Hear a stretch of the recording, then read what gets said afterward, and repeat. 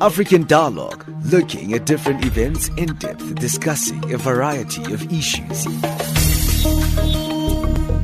What we see here is a clear violation of, one, the rights to privacy of Tiwonge and Stephen. The position of Greenpeace is that it's been a disappointing meeting.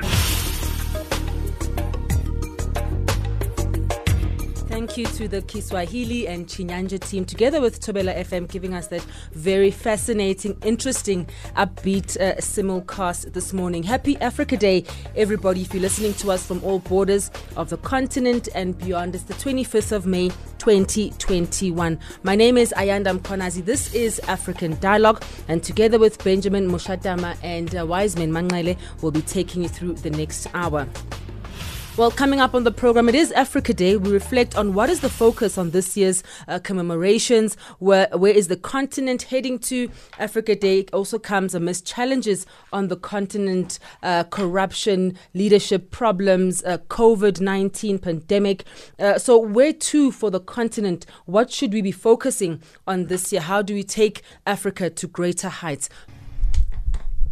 It's a fabulous day today at Channel Africa, in the studio and outside of the studio. Welcome to African Dialogue. We come to you every Monday to Friday at 1100 hours Central African Time. And today we're celebrating Africa Day, or commemorating Africa Day. That is, African governments will today commemorate what is known as Africa Day. The day formerly known as African Freedom Day and African Liberation Day is the annual commemoration of the founding of the Organization of African Unity on the 5th of May 1963. The organization was later transformed into the African Union on the 9th of July 2002 in South Africa, but the holiday continues to be celebrated on the 25th of May. It is celebrated in various countries on the African continent as well as around the world. The celebration, however, comes on a back heel of a number of issues facing the continent, such as the COVID-19 pandemic, have piled up pressure on African economies. Only last week, the Democratic Republic of Congo, together with a number of other African heads of state, concluded a summit in Paris where they argued, among other issues, for an increase in the special drawing rights from $33 billion to $100 billion to just help boost their economies. To help us talk about Africa Day, the focus for this year, the strategy we need to take the continent forward into the greater heights that it needs to be, it deserves to be in, we speak to Dr Jessie Kabwila. She's the chair of the Women Caucus in Malawi's Parliament. Good morning to you, ma'am, and happy Africa Day. Dr Kabwila? Yes. Are you there? Can you hear me? Yes, I can hear you. Good morning to you and happy Africa Day. Happy Africa Day. Thank you for having me. How are you celebrating today? Now, to be honest with you, this COVID has really crippled most of the arrangements. What we've got here is just, I think, regular interviews that are being done, and probably some media that is in them. But I must say, in Malawi, there is international event that has been organized to mark this. If it is there, then I'm not aware of it. Africa Day this year is being celebrated amidst some very serious challenges on the continent. Just to name a few, we've got the pandemic, we've got corruption, we've got leadership crisis in a number of countries. Where exactly are we heading as Africa? I think I would say the challenges that we are facing, I'll put them in one word. Or let me say a phrase, our failure to decolonize the way we run business. From where I stand, I think Africa has done good strides. I don't think everything is negative. But our failure to resolve the woman question, I think, is a serious, serious problem. And the failure to deal with corruption is a huge, huge problem. And then deal with the class question. All these, if you look at them, I think hinge a lot on how we need to decolonize our governance processes, concepts, ideologies, and implementation. For me, I think it's just very sad that So many years after ending colonialism, we still are thinking and parroting a lot of the oppressors' way of thinking, be it language, be it governance systems. And I think as long as you are a follower, you'll always be behind. And when the person you are following meets a boulder, and in this case COVID-19, the way we are going to fight COVID-19, if we do not own the tools of this fight, there is no way we are going to win a war where we are always fighting behind borrowed clothes and borrowed context. So for me, I think Africa has to start, needs to celebrate itself, appreciate what it has done, and probably not always be in this negative mode that says whatever is African is regressive, whatever is African is dark, whatever is African is instead an infant.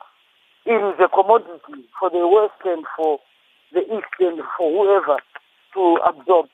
For me, I think as long as our parliamentary systems, legal systems, religious systems, identity systems are not our own, we have a long, long way, We can't resolve the class problems. We can't resolve the gender questions.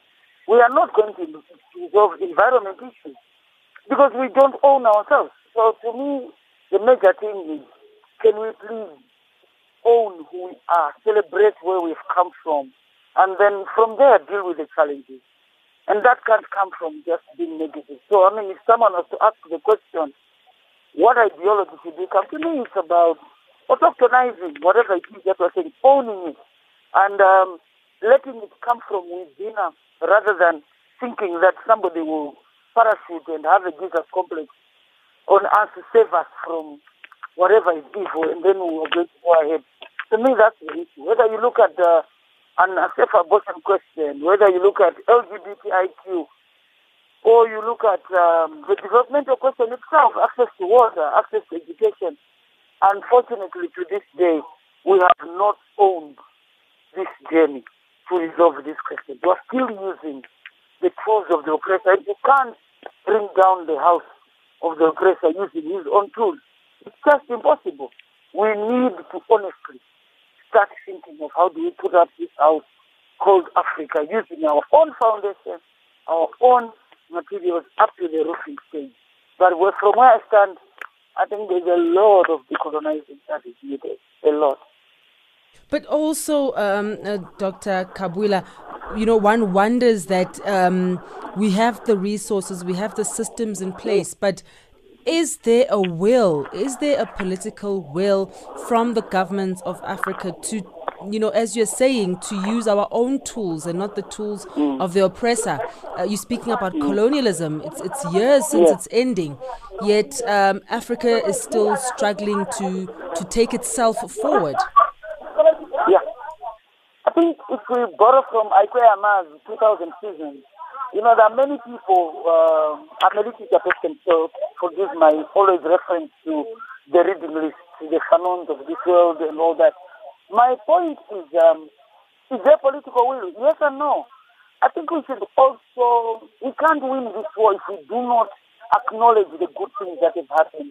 I think it is in this continent which has produced Winnie Mandela, which has produced Mandela himself, which has produced Magufuli, which has produced the Robert Mugabes of this world, We have had brilliant women in politics, outside politics, in business. Look at the Nigerians. There are good things happening. And I think if we box ourselves into the negativity, we will not get out. So if you ask me, is there political will? I think it is there, here and there, but it is not coordinated, and we have not built a critical mass that can actually be representative of the continent. And one of the things is to start by uniting the whole continent. I think we are so busy, everybody wanting to be president. There's a lot which we could do by being united and not focusing on positions, but probably on what can put our resources together. Look at what's happening in DRC. You see that wherever Africa has resources, the West and East, they join hands and they come as, the way they did in the scramble for Africa. So I think first thing, is what do we need to do? And we honestly do everything in order for us to be able to benefit from our own resources. And what this is might actually be doing what the Kwame Nkrumah they talked about, and that is having the United States of Africa, where we actually sit down and are not interested in who's going to drive the TX or the big vehicle and who's going to capture the state, but actually how do we deliver to our people who have always believed in the political elite but have never taken the state. Where I'm standing, many don't have electricity, many don't have water, many when they go to the hospital, the women cannot give birth in a decent place. We are losing so many people to unsafe abortion, to child marriage. I mean, a lot of this could be done. Just imagine, even if we had to start with Southern Africa, have it all as one block, how much would it save? Because in the world of capitalism that we have been forced into, and we're still struggling to get out of, when you work as a team, you are much better than when you work as a lobby team. You are much better as a cooperative, as whatever. You can target, and we have the resources. All that we don't have is working teams towards delivering to our poor masses. Imagine if the gold in Botswana, the diamond in Botswana, whether you talk about what Namibia has, what geography has, if we as a bloc, as the African bloc, was trading in it, would go. So to me, I think it's about political will being coordinated. I don't want to say we don't have it completely, because some good things have happened. Some good legislation has been done. Some good governance structures have been done. But what we are lacking is implementation. We are not implementing because a few of us are benefiting from this chaos. A few of us are enjoying the cascade that happened in Malawi itself. Right now we've had COVID-19 funds, and it's a joke the way people have just gone into this and decided to make money out of it. In other words, I think the first political will is to understand that governing Africa is not about you as a politician. It is about delivery to the massive majority of whom are women. And it is not about saying, I am of this church, so everybody is going to have to subscribe what I believe in. It is not about you. It is about how do we reach the masses. Whether the masses are Muslim or they are atheists or they are whatever, does not matter. Governance is not a church. Governance is about service delivery. What do we do so that the gold that is on this continent, the silver, the copper, the human resource, the education system in our country truly delivers and trickles down? Not how do I clone myself into the state system. Because what I often hear when I go to these meetings, and having been the former chair for Subject Women Caucus and also a member of parliament at regional and the national level, I am telling you, I'm so pained by the way a good number of us think becoming a member of parliament or a president means turning the country into your religion. It's not about that. It is about how do we make the service delivery systems work. And as we are, people can be very, very obedient to our conservative ideals, and they can be very good at patronage. But what's killing us is we are cloning this country. We want people who are of so and so. Either they are a team of Zuma, or they're a team of whoever Ramaphosa who is there, or they're a team of Chakwera here, or whoever. It's not about that. You should be able to get to government and work with people who are not even. It's about putting systems and making sure institutions work. And they actually work and they are being monitored. Those that are defunct, we remove and put new systems. If it's about firing people, fire the people, so that we have less dying on the ground, less failing to give birth in conducive environments. We have less people who actually leave university and cannot string a sentence together. If you look around you, education systems have collapsed because nobody has invested in them. We have primary school teachers badly paid, secondary school teachers badly paid. Yet you go and see a politician. They are milking the country for all that it is worth. Let's look at the Kenyan system. It's horrendous, So to me, we are not investing in service delivery. We are investing in political personnel because it benefits those who make those laws. And I think until we have a paradigm shift, but quite honestly, the Western way of ruling benefits the elite. But we are challenging the system because for us here in Africa, our challenge is not the elite, not the kings and queens. It is the people, because the minute those people bunch themselves together, you have a class war. You are going to have a mess. which is what we've got. Most of the countries come to South Africa. Okay, this thing you call xenophobia, I challenge you, it is not xenophobia. It is a class war. It is about people not being happy because they are not getting services that they need. Dr. Kabwila, please may I pause you there? We just need to go for a quick break. There's a lot of points that I'd like us to pick up from. You spoke about institutions, and I'd like us to touch on the Pan-African Parliament. Also the issue of you saying we need to, it's a matter of getting systems working, and systems are in place, but they're not working together. And that is why we are seeing things not coming together on the continent, things falling apart, if I may loosely call it that way. Let's go for a quick break, and when we come back, we'll touch on some of those points. Thank you. Knowledge of self breeds greatness within. Celebrate and educate yourself of who you are. Rise, African child. Happy African man.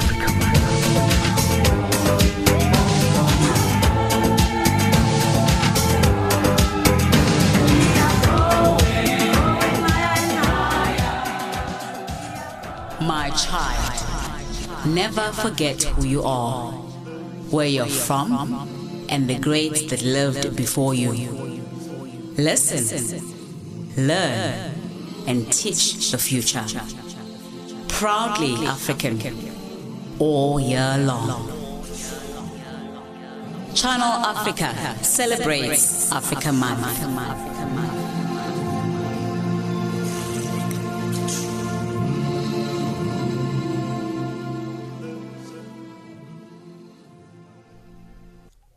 Welcome back to African Dialogue. I almost said to Africa Day. We had a lovely simulcast this morning, and it was great to hear the different languages coming through the radio on that platform. We're joined now by Dr Izak Khomo, who is a senior journalist here on Channel Africa, who's going to join us and add a few comments to our conversation. We're looking at Africa Day, the concept of Africa Day in 2021. How do we take the continent forward? What kind of strategies do we need to be implementing to ensure that we get to those heights that we need to get? We're also joined by Dr Jessie Kabwila, Chair of the Women's Caucus in Malawi's Parliament. Dr Khomo, thank you so much for joining us and giving us your time. Oh, thank you for inviting me. And Dr Khomo, just to look at Africa Day in a very broad way, we're looking at how do we transform Africa from being followers to being leaders, which is something that Dr. Kabwila spoke about in her opening remarks, is that the systems are there, but the systems are not working for the people of Africa. Okay, thank you for having me. I wish I'd heard Dr. Kabwila's statements. But basically, as Africans and as Africa, we cannot actually just come up with systems and say that we're going to put systems in order. I mean, most Africans basically did not understand not the history, but what Africa really is. Africa, as it is nothing but just an appendage of the big world system, economic system. And it was fused in this system brutally. It was initially fused in this system through slavery. People should understand that the Atlantic slavery, there was the Arab slavery, and also the Atlantic slavery. But the Atlantic slavery, it was a very important economic era of the world economy, because basically slavery, of the Atlantic slavery, it actually came and formed what they say as capitalism.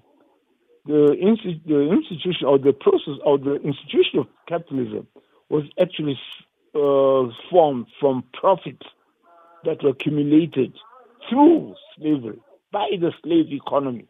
They tend to call it mercantilism, but it was basically a slave economy. And the African slavery was the key element of that. You find that the big banks of today, the Chase Manhattans, all of them in New York, and all the British banks, the Barclays and the Lloyds Bank, Lloyds Insurance, you go to Holland, you go to the Rothschild. Okay, the Rothschilds, they were financiers, and you go to Denmark. all these banks and financial institutions, they got the initial capital and money from the slave trade and from slavery. Not only the trade, but also slavery itself. Now you find that in that the Africans and Africa was put in a position. Now with that capital that they obtained from slavery, they came and literally industrialized. The thing that it gave rise to was industrialization. Industrialization was formed by capital, and capital actually sort of was formed by the slave economy. But then with industrialization, there came this very big need of raw materials, and that's where now you find that colonialization came up, and Africa and other countries, non-European countries, were put in that position. So you really find ourselves, we should understand that where we find ourselves and the role that we're playing. You're basically playing as a role which is at the lower ranks of the whole capitalist, which again has come to be known as imperialism, because they tend to actually monopolize. It's monopolistic capital. And even with independence, we are still in the same situation, that situation of neocolonialism. And to break out of this, that is the big challenge. In fact, to break out of this, it's been resisted by the West. That position and the role that we've been given is actually forced on. And it's forced on through dependency. Now, what I'm talking to is not a thing that I'm just talking from the blues. You can go to books, a very good book by Eric Williams called Slavery and Capitalism. Yeah, it actually defines the role that slavery played in the promotion and formation of capitalism. And then how Europe underdeveloped Africa by Walter Rodney. Yeah, the late Walter Rodney.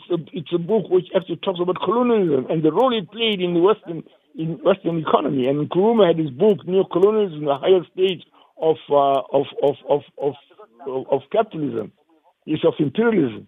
So these things are well established, and there's Samir Amin who's written a lot about it, and many people have written a lot about it.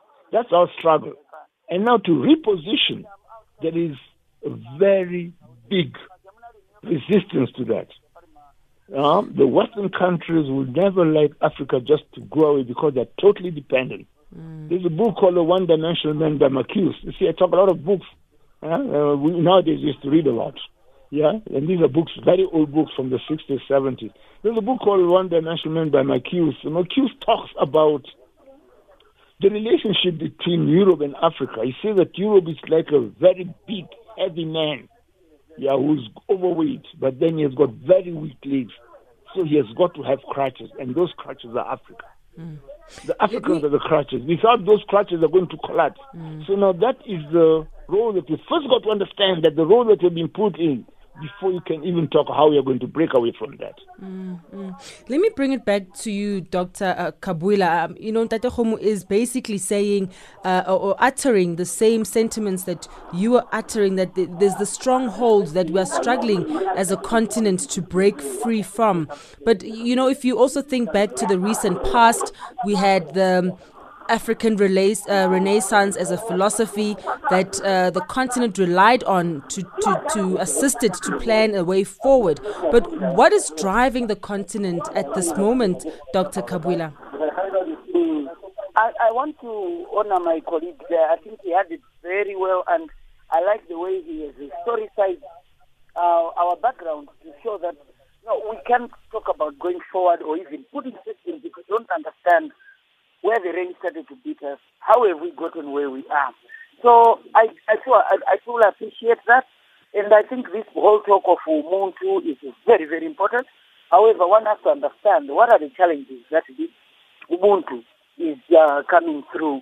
And if you notice, it needs to buttress how it looks at slavery, how we look at ourselves, and have even accepted some of the slave tropes and we celebrate them and even peddle them, Patriarchy, the way it has been major in the way we think of who we are. So to me, I think it's about, if you say what is driving Africa at the moment, Well, unfortunately, it's a battle against COVID-19, but still, even in that battle, the question is, how are we removing the colonial issues, the slavery issues, the apartheid that came, the neo-colonial patriarchy that came through religion and through the organized education that we talk about. I think the crux of the matter is, how are we fighting Black African interiorization that was actually brought through our curriculum, the films that we watch, the media that we watch, the Hollywood we watch, and the governance systems that we use. I'm glad to say at the moment I've seen in several countries there is an increase in the indigenization of business processes. I think that has, we've seen America talk about Black Lives Matter. In South Africa, you've got Black empowerment. It has its challenges, but at least affirmative action issues on race need to kick in and kick in very quickly. This business of all Africans are not qualified or whatever, they must remember, they've been also busy fighting for the very freedom people are now talking about having. So I think the issue of affirmative action needs to kick in, and we need to gender what we call Ubuntu. We need to make sure that we understand that Africa is not full of men. It is full of men and women, and there are power relations between the two. And those power relations need to be spoken to in our own way, not in borrowed ways. Yeah, so if we say what is driving us, we have got a huge demographic dividend. We have the youth that we need to make sure that they vote for values that will keep us environmentally friendly, that has got gender justice, that fight corruption and fight this issue of patronage. We really need to find ways that our youth do not aspire to become political fools and pawns and clones of some political people, and they should be well educated. That the girls are talking about being empowered are girls who are well read, not girls who probably like taking selfies before they even picked up the newspaper of the day. So I think, to me, it's about what is driving us. It's making sure that education is at the forefront of whatever it is doing. Because quite honestly, a more educated woman makes a better mother, makes a better wife. A more educated husband makes a better husband. He fights less on gender-based violence.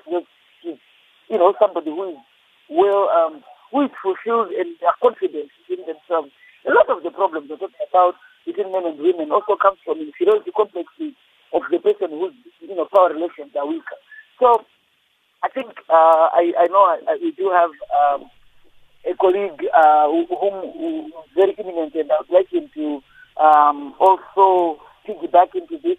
But in a nutshell, I think at the moment we are unfortunately in some schizophrenic mode where we take a step towards owning our systems and institutions and our identity, and then we sometimes take 5 steps backwards. But I must say, in many parts of Africa, even us having a day like this to talk about Africa, celebrate Africa, and interrogate the challenges that Africa is making is something which is a step in the right direction. I think we are seeing people dressing more as the so-called African, because I must say, sometimes what I hear people talk about as African, we all know it's probably Arab in terms of whatever, European. But I think there is an attempt to actually get to carve what we say is our own, rather than mimic other people and become, black skins and white masks, which is a problem that we're fighting. Look, our liberation, our owning ourselves is a process. And unless we believe we can do it, we will never do it. And the very first thing is to be positive about our Africanity. Yes. And to know that meeting challenges does not mean we will not get there. We will get there. I truly believe in our continent that we managed to keep the people who had been here for so many years, and they said, "Oh, you will not rule yourself, you will not survive." We survived. We have even produced presidents who are going to the UN, and they are now coming to us here. They are even stuck in DRC fighting for what we have. I think we're doing okay. we've got challenges, yes, and challenges upon challenges. Like anybody, you can Europe, Germany, go to they also are fighting their own devils. But with us, the only problem is we are the go-to place for this confusion. So we need to actually fight better to own ourselves, stand up and be strong, and enjoy our economy. But we've never been left alone. We've always been told what to do. Because people want our resources. Yes. All right. Let me pause you there again, Dr. Kabwila. Let's go for a break. And when we come back, I'd just like us to touch on, the Pan-African Parliament opening yesterday. Its effectiveness or non-effectiveness. It's been criticized a lot over the years. And also just, moving forward now as Africans, what do we need to be focusing on?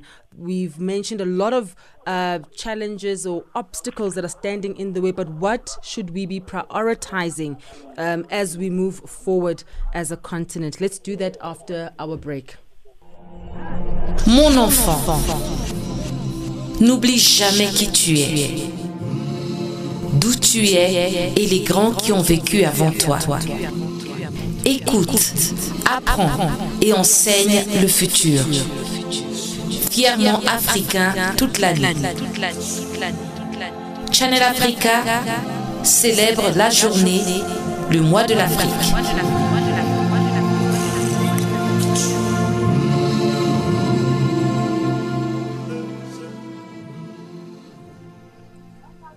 Welcome back to African Dialogue. We're looking at Africa Day and the concept of Africa Day going forward in 2021 with all the challenges that are facing the continent today. We're on the line to Dr Izak Khomo. He's a senior journalist here at Channel Africa. We're also speaking to Dr Jessie Kabwila, chair of the Women Caucus in Malawi's Parliament. And Dr Khomo, yesterday we saw the opening of the Pan-African Parliament, the fourth ordinary session. It's been criticized before as ineffective in dealing with various issues on the continent. How significant was this opening, especially when it's been more than 18 months that the Parliament hasn't sat? Well, the Pan-African Parliament is a very important institution. And although that it has not got direct influence onto the AU, but plans at hand that at some time it has actually got to play a very important part and a direct part into the proceedings of the AU, whereby decisions made by the Pan-Africanist Parliament will actually be taken to the AU and will have to be implemented. And people think that the thing is just a paper tiger or it's toothless. In fact, they're being unfair because it's a process. The Parliament is actually in the stage of making. And at the point we'll reach where this is going to be very powerful and it's actually going to bring together ordinary Africans. Because this thing is a thing which does not basically represent the states, the different African states or the governments. It actually represents representative of the people. Very soon when they have gels, it's going to become a very important institution. So basically, although the thing is weak, it cannot play a very important part in the AU, but we have actually got to build it and build its strength. And I think the Pan-African Parliament is a very important institution, even in its present situation, whereby it's a forum where the people's interests and the people's voices and the people's agenda can be actually heard and debated. So what we are really calling for, we are calling for the strength of the Pan-African Parliament and this opening of the Pan-African Parliament now, in the time of in the era of the COVID pandemic, is very important. And they should take some very salient and very important issues to the Pan-African Parliament. This should be done by the MPs, because you should understand that the Pan-African Parliament has also got opposition MPs. When I mean opposition MPs, these are MPs who are in the opposition side in their respective parliaments in their respective countries. Therefore, these people can actually bring onto the agenda issues, burning issues on Africa, issues which governments do not want to talk about. And one of the burning issues is the weakness of the public health sector in all African countries. Now, this is a very important point. I think Dr. Friend mentioned it a bit, but I think she should have gone into deeper details. It is public health, which is very weak in African continent. It's education. And again, it is agriculture. Now, the weakness of these three institutions is not due to failure of African governments. This is due to the dictates of the Bretton Woods institution, which they actually put into African countries at the time of structural adjustment. And that was the era when neoliberalism, economic issues started. And you're living those eras. Just to give an example, I'll go to Malawi, where Dr. Friend is actually sort of Dr. Khomo, sorry to cut you. Can you try and wrap up in about a minute, such as I can give Dr. Kabwila also a final argument or discussion points? Okay, I've not made a point, but in a minute I won't be able to do it. You see, I mean to say that, Malawi is an agricultural country, and the agriculture there is peasant agriculture. And in structural adjustment, all African countries were forced to remove subsidies from their very salient agriculture. And the subsidies used to come in inputs towards fertilizer and things like that, agricultural chemicals. And then African countries removed them. Yet the European countries and the Western countries, they were subsidizing the agriculture to the tune of $350 billion per annum, which was about $1 billion a day. But all the same, there's a Malawian president who said that Malawian agriculture has collapsed, and he forcibly put back the subsidy against the dictates of the Bretton Woods institution, and that did wonders. You know, people talk about Malawi and other African countries have been having this very big migration problem of people running away from their countries to other countries, Europe to South Africa. But these people are running from poverty, which is being instilled by this Bretton Woods institution.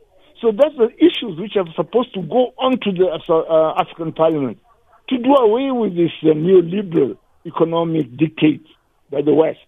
And that's a serious thing, because if you try to do it alone, they're going to actually pull you down, as happened in Zimbabwe. Zimbabwe is not that the Africans in Zimbabwe cannot they cannot grow food. In the I'm finishing now. Okay. In the 1990s, 1995 upwards, I mean to say that 75% of all cereal produced in Zimbabwe, which was actually food for the Zimbabweans, was produced by small-scale black farmers. That's not my thing. That is FAO, Food and Agriculture Organization. And there are American universities who got studies to that. But that failed when they had to structural adjustment to come in to remove the subsidy. Yeah, and now they say that Zimbabwe has no food because the whites have gone, the white farmers. No, the white farmers never produced the food for Zimbabwe in the first place.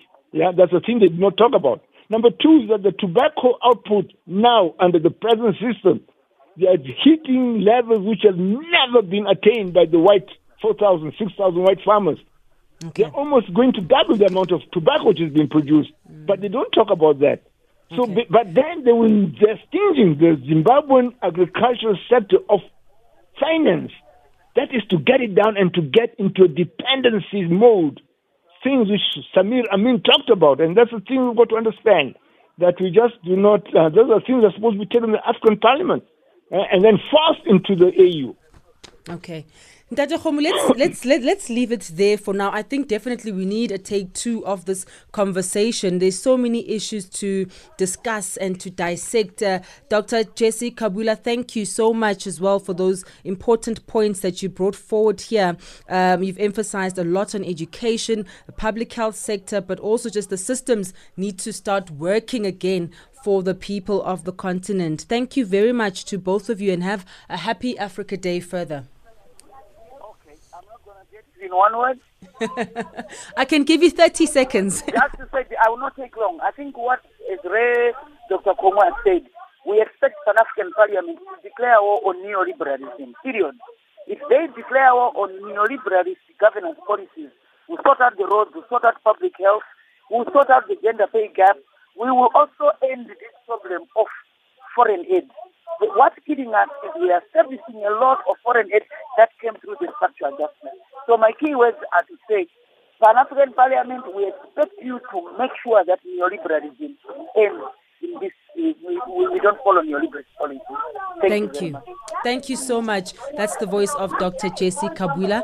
She's the chair of the Women Caucus in the Malawi's Parliament. We're also joined by Ndate Izak Khomo. He's a senior journalist here at Channel Africa. Thank you both very much. Okay, thank you. African Dialogue, looking at different events in depth, discussing a variety of issues. What we see here is a clear violation of, one, the rights to privacy of Tiwonge and Stephen. The position of Greenpeace is that it's been a disappointing meeting. Thank you to the show's producers, our assignment and production editors, Zanele Jambani. Thank you to Benjamin Moshadama, our producer. Thank you to our technical producer, Wiseman Mangale. Have yourself a fantastic Africa Day.